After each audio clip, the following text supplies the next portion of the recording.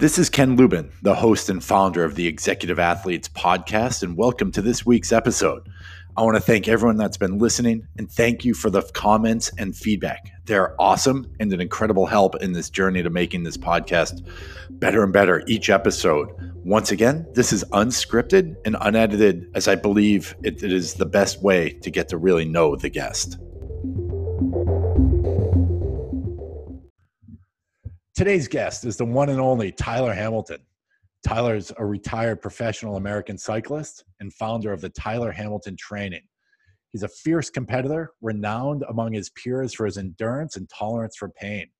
Tyler raced professionally for 14 years and competed in 11 Grand Tours, including the Tour de France 8 times. In 2012, he released his memoir, The Secret Race, a riveting journey into the heart of a never-before-seen world, which became a New York Times bestseller. Today, he spends his time between Boulder, Colorado, and Missoula, Montana, enjoying a slower paced life after racing. And he loves still getting out there, getting after it, and doing yoga, what I just read recently. So, Tyler, welcome to the show. Hey, Ken, thanks for having me on. I appreciate it. No, so Tyler, tell us a little, if the listeners, I know many of them probably know who you are and what's going on, but love to hear your story from your side. Yeah, I mean, I grew up back there where you're from. I grew up in Marblehead, Massachusetts. 2 great parents, older brother and older sister, and kind of followed my brother's footsteps as a youngest brother. And he's a ski racer growing up, and so I kind of followed him along and became a ski racer myself. Really pursued that up to the collegiate level. I was hoping someday to go to the Olympics. I had some work to do, but that was my goal really ever since I was like 8 years old. And then I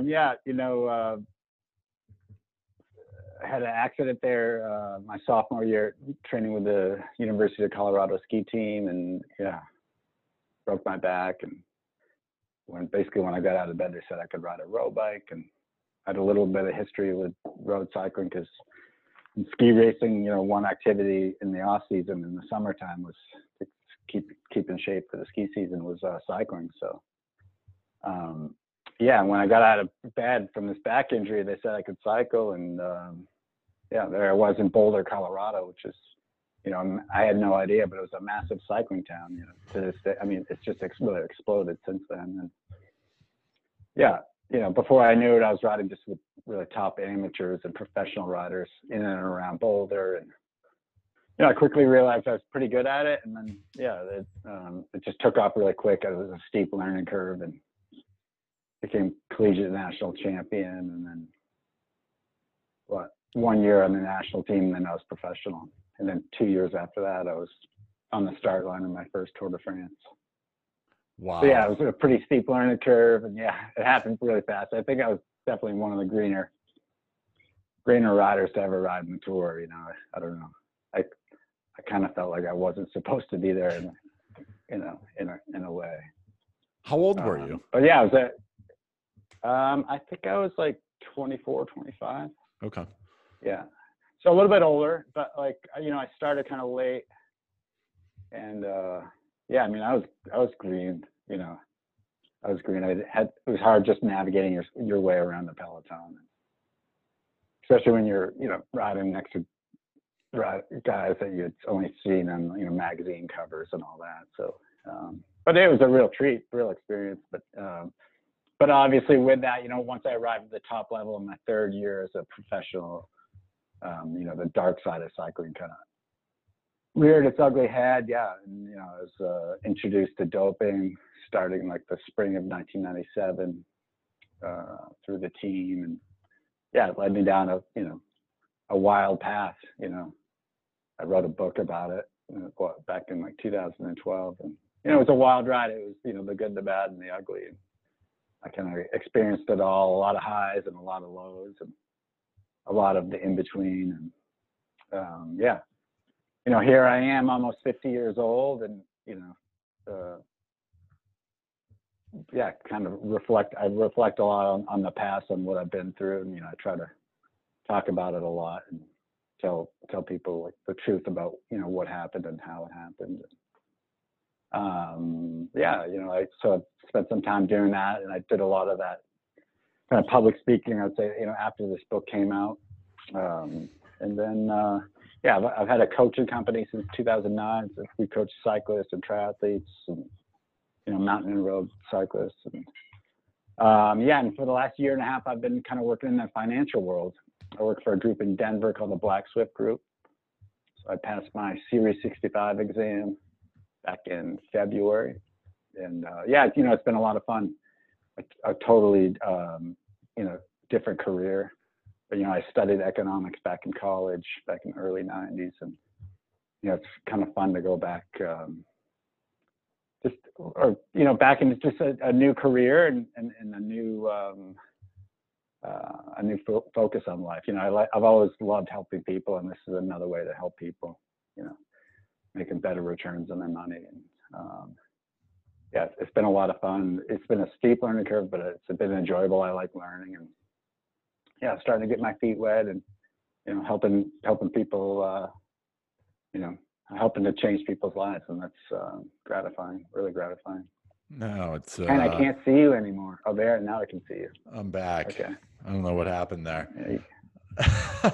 But so starting, and I remember you know, racing in New England. It was, you know, you're just a rocket ship. It was amazing to see. I think our claim to fame was when we're riding the O'Neill's team, and you guys were CCB around the Quabbin team time trial, and we went by you guys. I don't know if you remember that, but I remember you guys. I remember that. Yeah, you had a strong team. You were on that team? I was.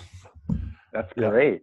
Yeah, we were on that team, and that was the days of the Aegis bike and the Spinergies. It felt like we were, you know, in the space program back then. Yeah. Yeah. That was cool. That's really we won beer money that day. I remember it was I think you did. Yeah, I think you guys handed it to us. That's right. That's right. So that's my one claim to fame there for all my listeners, with racing with Tyler Hamilton. But I think you had a flat, or someone had a flat, so that's why we went by you. You were standing on the side of the road on that one. But you take a win when you can get a win. Yeah, that's for sure. And the team time, that's a great one. The team time trail. I wish I had more of those. It's they're a lot of fun to ride. I mean, they're stressful, but they're a lot of fun to ride in, and they're fun. I think they're a lot of fun to watch. You know. And that race, that was a crazy, you know, that was 65 miles of. That's right. Team time, 65 miles around Quabbin on roads that shouldn't be ridden on at the speeds we're all riding on, right? It was a step away from cow pastures. It's, you know, it's like doing Paris-Roubaix on a team time trial. Yeah. I think we're lucky we made it through there unscathed. But yeah, I think we had Tyler Monroe on the team. Who else? Maybe Eric Gustafson. I can't remember our last guy. But yeah, we had Tyler Monroe. Who's, you know, he's a legend there in your parts. Yeah. Yeah, we had the Swinans, we had Vollers. And I think that Greg or Jason Croto was the other one. He was that was our team at that point, but it was fun. It was rolling. Yeah. But then Pete Vollers, he's still pretty involved in cycling, isn't he? He is. I think he was running. He's running the whole gravel series. He's running the whole gravel series in Vermont. So that's, and again, you know, like anything else, that's the new hot thing that's selling out in like minutes, right? It was and that's a good, you know, and I love that. And I think that's really, I'm sure what you're seeing it, but the whole gravel scene, it's more laid back. You can race if you want, but you can actually go out and enjoy it too. I like it. I mean, I'm a little bit jealous, like I wasn't around when I was racing. But no, I'm so happy for all the riders, you know, doing it. They're, it just seems a lot more just down to earth, and you know, you're seeing these ex-World Tour pros doing it now, and you can look at them, and they're just so happy. They're so much more happy, right? I mean, you know, let's look Peter Stettner, like he's just over the moon right now, and you know, even during this, you know, crazy time right now, you can look him in the eyes, that, you know, over Zoom, and you can see it. He's just really excited, and you know, the World Tour can kind of beat you down. It's pretty cutthroat. I mean, there's a ton of pressure, and this is like. On a step down, just a step over the side, and different, a different way to race your bike, and I think it's cool. No, I like And I it think too. it's going to get bigger. It's going to get bigger and bigger and bigger, and who knows? Someday it might be bigger than the road. Well, out where you are, there's a lot of dirt out here, in New England too. There's so many, dirt roads, Western Mass, Vermont, New Hampshire, and Maine that are just untapped. These farming roads and these logging roads, just go forever and ever. Here in Montana, I think it's 5-to-1 dirt roads to paved roads. How did you end up in Montana? I was living down in Boulder, kind of, during that kind of controversial period of my life, and I'd lived there for a long time. I was a freshman in college there in 1990, and I just felt like, it was a huge cycling town, and I just felt with everything that was happening in my life, I felt like it was time to just make a change. And I'd heard Bozeman, Montana was it was kind of like a small Boulder, so that was my initial introduction to Montana. But then I heard about Missoula, and I don't know, I did some investigating and spent a long weekend here and just really fell in love with it. It's a great town, awesome people and down to earth folks. And I don't know, that movie A River Runs Through It's kind of based in and around Missoula, Montana. Nice. And that the author there, it was a book. Originally it was a book. Yeah, River Runs Through It. And the author says, Norman MacLean says, "The world is full of bastards. The number increasing exponentially the further one gets from Missoula, Montana." So I've always liked that quote. It's pretty cool. And so it's been a neat place, and I'm grateful to live here. And it's also a nice treat too. I get down to the Boulder, Denver area for a work week once a month, and it's been a nice balance. Right. Yeah, but I just love nature. I love animals, and we have a lot of wild animals out in these parts. And and it's been a little bit cathartic for me. The first 5 years living here, I've been here almost 9 years. First, I don't know, 4 or 5 years, I felt kind of like I was on a retreat. I didn't know that many people, but it was nice for me. It was just I kind of found myself again and caught my breath, and it was important. I needed to kind of step back a little bit, and I didn't ride my bike for a long time, only at a charity event once in a while, but just took a step back, and I don't know, now I'm in a much better place today because of it. I feel very fortunate that I had that opportunity to take a step back a little bit, and I think a lot of people pause in my life. My whole life I've been, at least in athletics, I was always, trying to be the best, whether it was in ski racing or, playing soccer or eventually bike racing. It's just always trying to be better than everyone else. And I don't know, it was time to just take a deep breath and a few steps back. Well, the intensity the first level thing I of those started doing sports. when I came. Oh, what was that? I said the intensity level of those sports, right? It's ridiculous. Your life is based on hundreds of seconds. Yeah. And there's always a little more you can do, right? Like in cycling, when you're sitting, lie down, or no, when you're standing, sit. When you're sitting, lie down. It's you can always be recovering better. Ski racing is the same. There's always something you can be doing better to be better prepared for your race. So, right. So yeah, it was nice it's nice to get some downtime and see the bright side of life again. There were some dark moments there. It was just life wasn't that fun, and I created it. It's due to poor decisions that I made, but it wasn't necessarily the best environment to be in. And, I'm glad it's changed a lot, and I wouldn't want to see any other kid go through what I went through, or what other my teammates went through, or some or people that we raced against. That had to be wild time for sure. Unbelievable times, right? And and I'm sure you've talked to it over and over again, but you mentioned too about the depression piece. That must be prevalent in so many of these sports, right? Of, you know, you're fighting your own internal battles, never mind the external battles. Oh yeah, that was a definite battle. You know, I mean, you go through situational depression, you know, and then, you know, some people suffer with clinical depression, you know. I think I definitely have a bit of clinical, but I went through certainly situational depression, just heavy moments in my life, you know, most of the time during my cycling career, where it was a lot of pressure, a lot of, yeah, anxiety. And sometimes when you finally had time to catch your breath, because normally you're going at 1,000 miles an hour all the time. But then when you had time to catch your breath, you're like, oh, you know, I don't feel right. Or, it's not till you slow down till you can realize that. And, you know, luckily for me, I was very lucky to have supportive people around me and people that kind of noticed that and kind of nudged me in the right direction.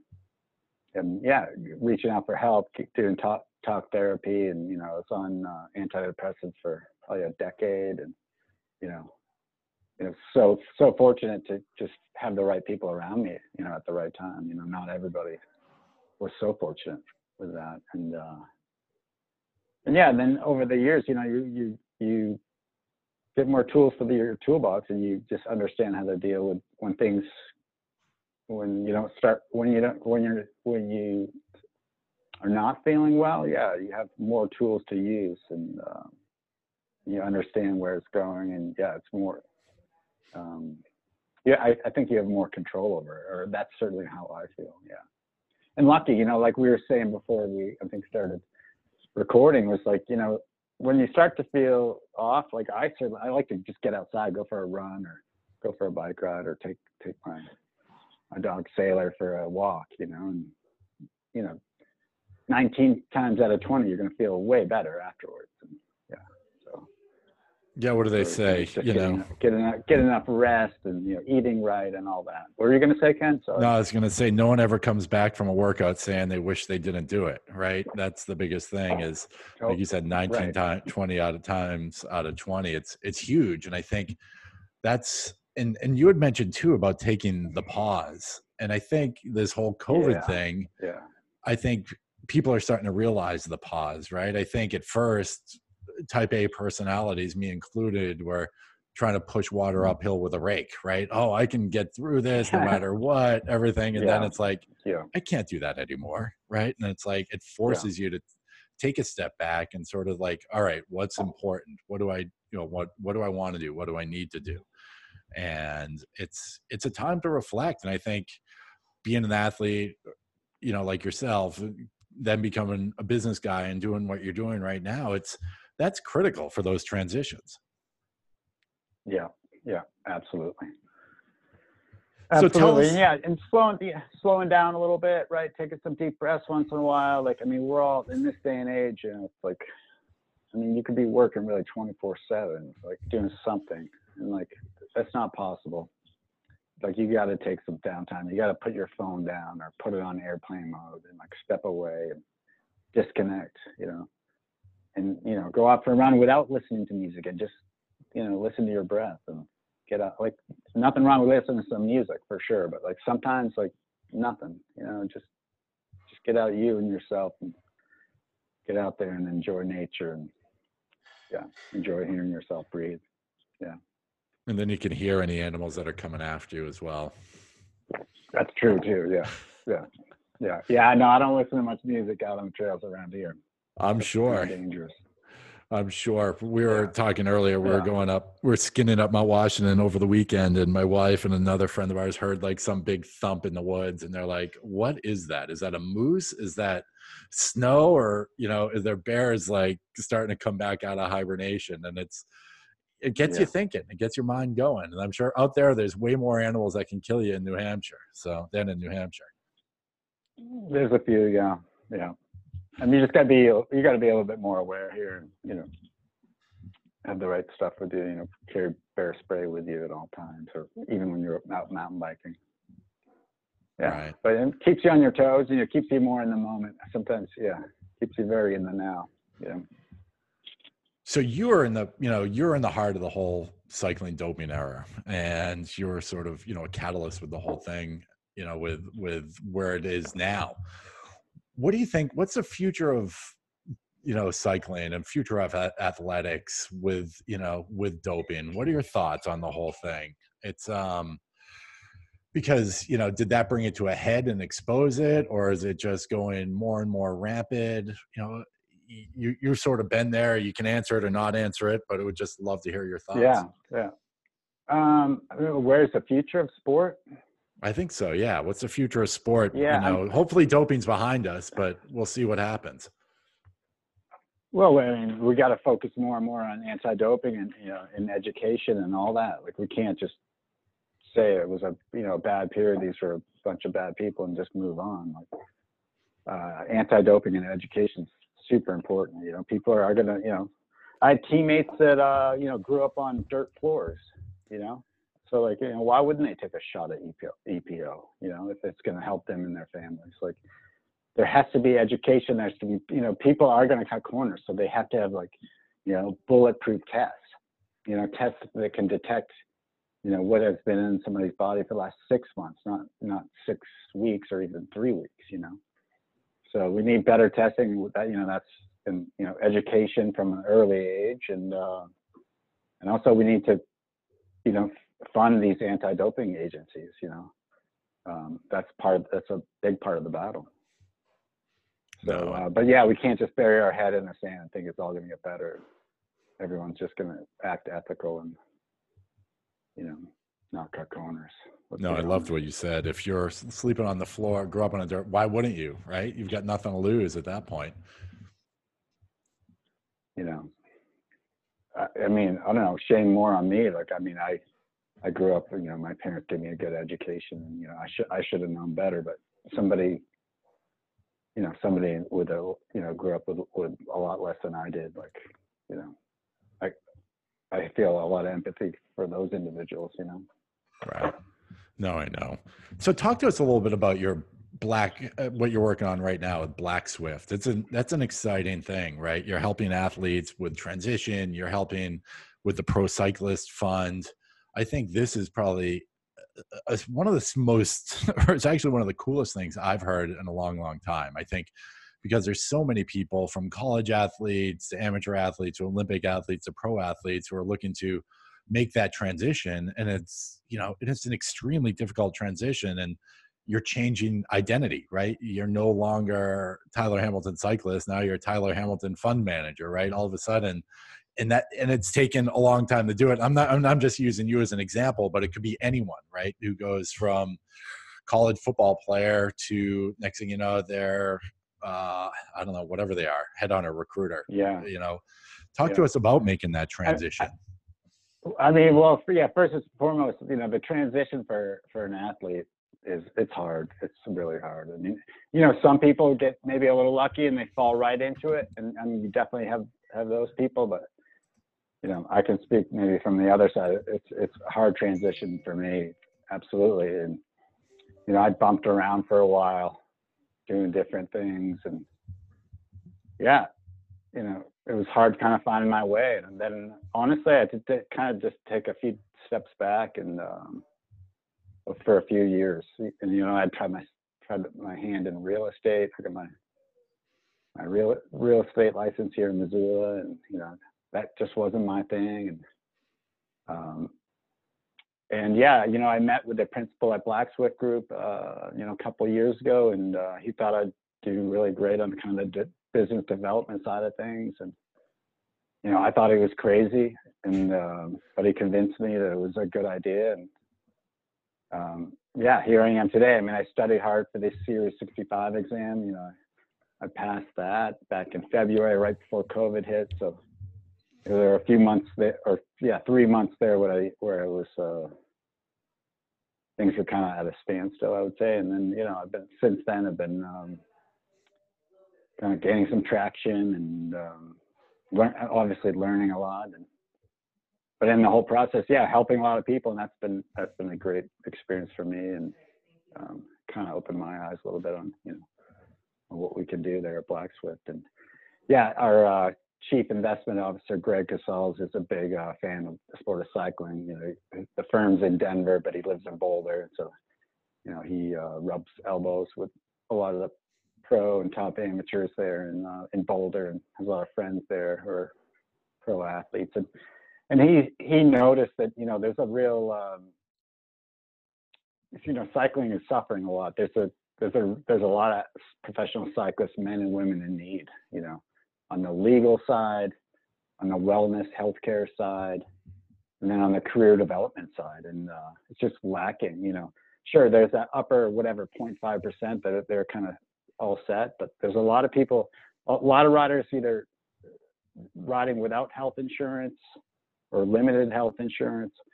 Riders are avoiding getting a lawyer to look over a contract they're about to sign, and then, so they don't use a lawyer. They sign a terrible contract with all sorts of bad stipulations in it. There a lot of, you know, we're with this this foundation is going to it's going to help also with cyclists, you know, with kind of a mentor program where, you know, a new young professional cyclist will be kind of paired up with a veteran cyclist. They'll help them during their careers, but also working with cyclists on their, you know, career after cycling. You know, like when I was racing, like the directors, the managers, they didn't want you thinking about your career after cycling. If you're doing that, you weren't being a professional. So, and I think that's wrong. I think you need to kind of keep working on some of the skills that you have, or a skill that that interests you. You know, you can do that. You know, you have a lot of free time during your cycling career. You spend a lot of time with your legs up on the wall, letting your legs recover, sitting there either reading or on the internet. And, you know, you have time to maybe take a small, you know, a light course or do some studying in a certain category. So that's another thing we're going to help out with. And so, yeah, the chief investment officer, he created a fund back in June called the Pro Cyclist Fund. A portion of the management fees go to this foundation, the Pro Cyclist Foundation. Yeah, it's going to help professional cyclists in need. Yeah, we've been helping a bunch of cyclists so far. I mean, we're really in our infancy stages right now, but you know, we're going to make a big impact, you know, on the sport of cycling, and it's exciting. And we have a lot of support so far, a lot of, you know, professional cyclists getting involved, and supporters of the sport getting involved. So, you know, it's fun. It's been a lot of fun, and something that I'm passionate about, and I hold it close to my heart. And, you know, I think we can make a big difference and make this a better sport. You know, it's a beautiful sport, but obviously there's some problems within it, and this is a way to make it better. No, that's awesome. You know, and giving back, right? Giving back to what you love, I think, is what everyone tries to do in their career. And the fact that you're doing that is awesome, because it's, yeah, you've seen it from probably more angles than most, and the insight that you can give there is just huge. It's right. It's like, hey, you know, I've been here, I've done this, I've done that. Here's some advice, and that is just invaluable, right? I think you've probably you've forgotten more than than most people ever know, and that's, you know, and that's second to none, right? And I think too, it's so important, even not just for cyclists, but for so many Olympic sport athletes, right? I think, you know, from Right. Nordic skiers to alpine skiers to bobsledders to any one of those, because you got to commit 24/7, but you know, working at Dunkin' Donuts or Home Depot in between is a tough thing to do in order to get your health insurance, like you were saying, or to help put food on the table along the way. Right. You know, a lot of European cyclists, you know, reach the professional ranks and they just have a high school degree. So, you know, because they're really good at a young age. So like they went straight into it. And, you know, why not work on, you know, some college courses during your career? You know, maybe you don't get a diploma in 4 years, but maybe it takes you 8 or 9, but, you know, why not do that? Because there is life after cycling, and there's a lot of life after your career, a lot. And, and typically it doesn't end exactly when you want it to end, nor exactly the way you want it to end. So kind of be ready for that, you know. A lot, you know, I don't know what it's like in this day and age, but back when I was racing, a lot of a lot of the European riders, yeah, they had a high school education and like they were going to go just straight into working at a bike shop. Nothing wrong with that, but like their option was to work at a bike shop or work as a mechanic on one of these pro teams, or possibly if they were the right fit to maybe be a director.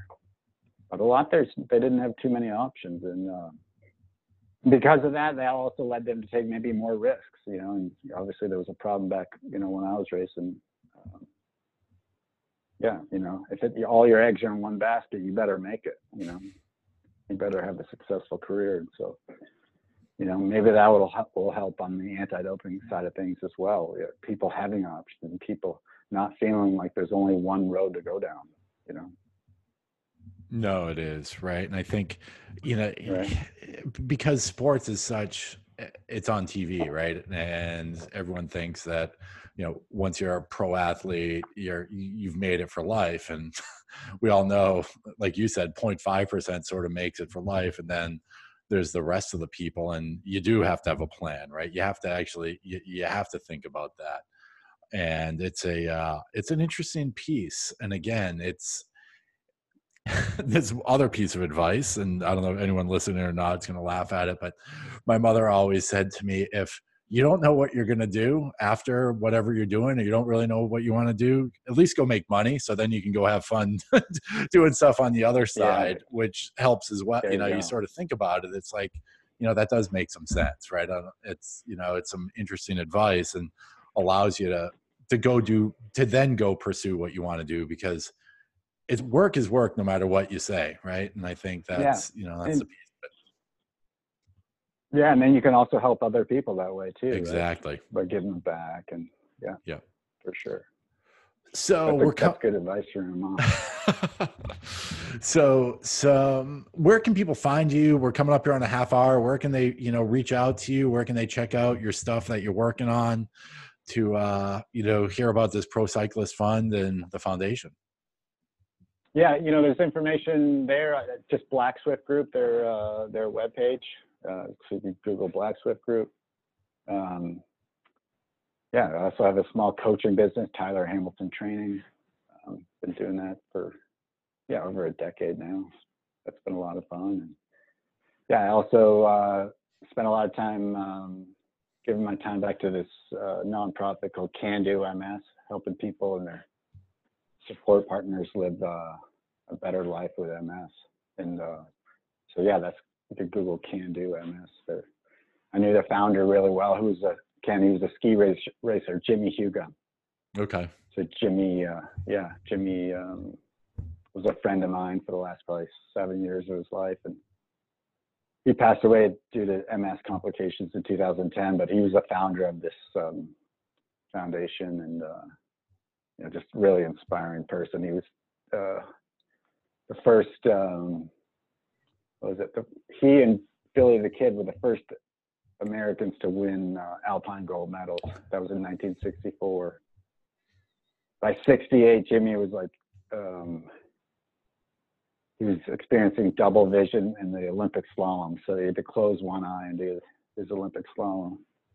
And then by 1970, he was diagnosed with MS. And back then they didn't know what to do, the doctors, and they told him just to sit on the couch basically and save his energy. And did that for a couple of years and found himself really just down and depressed. And he got off the couch and just did what he could do. And that was his motto, like, what can I do? And it changed his life. He lived a really fulfilled next, almost 40 years of his life, but just getting out and doing what he could do. And, started a foundation, Jimmy Huga Foundation, which eventually turned into Can Do MS. And really inspiring person. I met him at one of the hardest parts of my life in the fall of 2004. And, he had a lot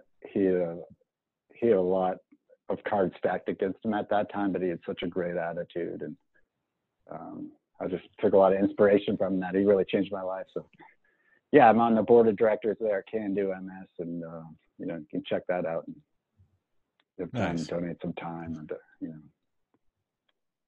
So yeah, it keeps me busy. I live here in Missoula, Montana. Yeah, down in Denver at the office like once a week, for a week every month, probably something like that. And but yeah, I have a great girlfriend who's got 2 kids. They're awesome, and a golden retriever named Sailor. She's about a year and a half, and yeah. My life now is pretty athletically. I don't know. I ride my bike maybe once or twice a week. You know, once in the winter, maybe twice a week, maybe during the summer. Do some hiking and a little bit of jogging and some yoga. What else? Yeah, I enjoy bike packing. That's been a lot of fun. You know, it's really slowed down bike racing. It's yeah, it's a lot. Yeah, I enjoy that. Yeah, I'm not very competitive anymore, but it's but I too like you know, getting outdoors and exercising a little bit slower and kind of being able to look around and take pictures and smell the roses a little bit. Yeah, it's amazing what you so, can yeah, see when you go slower. Right? Yeah. Oh yeah, you see stuff on the side of the road you never saw before when you were just training or walking. You know, just going for a walk is remarkable to see. It's like, I never knew that was there. I never knew that was there. Right. It's absolutely amazing. And I think that's what's sort of fun about, you know, like you said, like slowing down is like you never see the stuff that you ever saw before. And it's so fulfilling. And that's one of the things I love to do in New York City. Instead of taking a cab or anything, I just walk. Because when you walk in New York City, or even out in Princeton, you know, you're seeing foundations you never saw before in the woods, and you're seeing, you know, unique stuff that's super cool. So no, I love what you're saying there. Yeah, you know, it's a little bit like the beginner's mind, right? Just noticing new things, and yeah, I enjoy it. Yeah, like, you know, life's I feel lucky to be where I am today. Absolutely. Life calmed down a little bit, which I'm super grateful for. And yeah, it's been fun. I'm enjoying myself again. Perfect. Well, Tyler, this was awesome. I know you got a busy afternoon, but it's been an honor to have you on here. Thanks for being part of this. I really appreciate it. Hey, good to see you. Let's go for a bike ride or a ski sometime, or go skating up Mount Washington. That'd be a ton of fun. I like that. My folks met on Mount Washington, and I grew up skiing at Wildcat right across the way. So that'd be fun to get back there. So maybe we can do that sometime. Yeah, let me know when you're back. And if anyone has any questions, comments, or feedback, email me at ken@executiveathletes.com. Keep on rolling, and thanks for listening.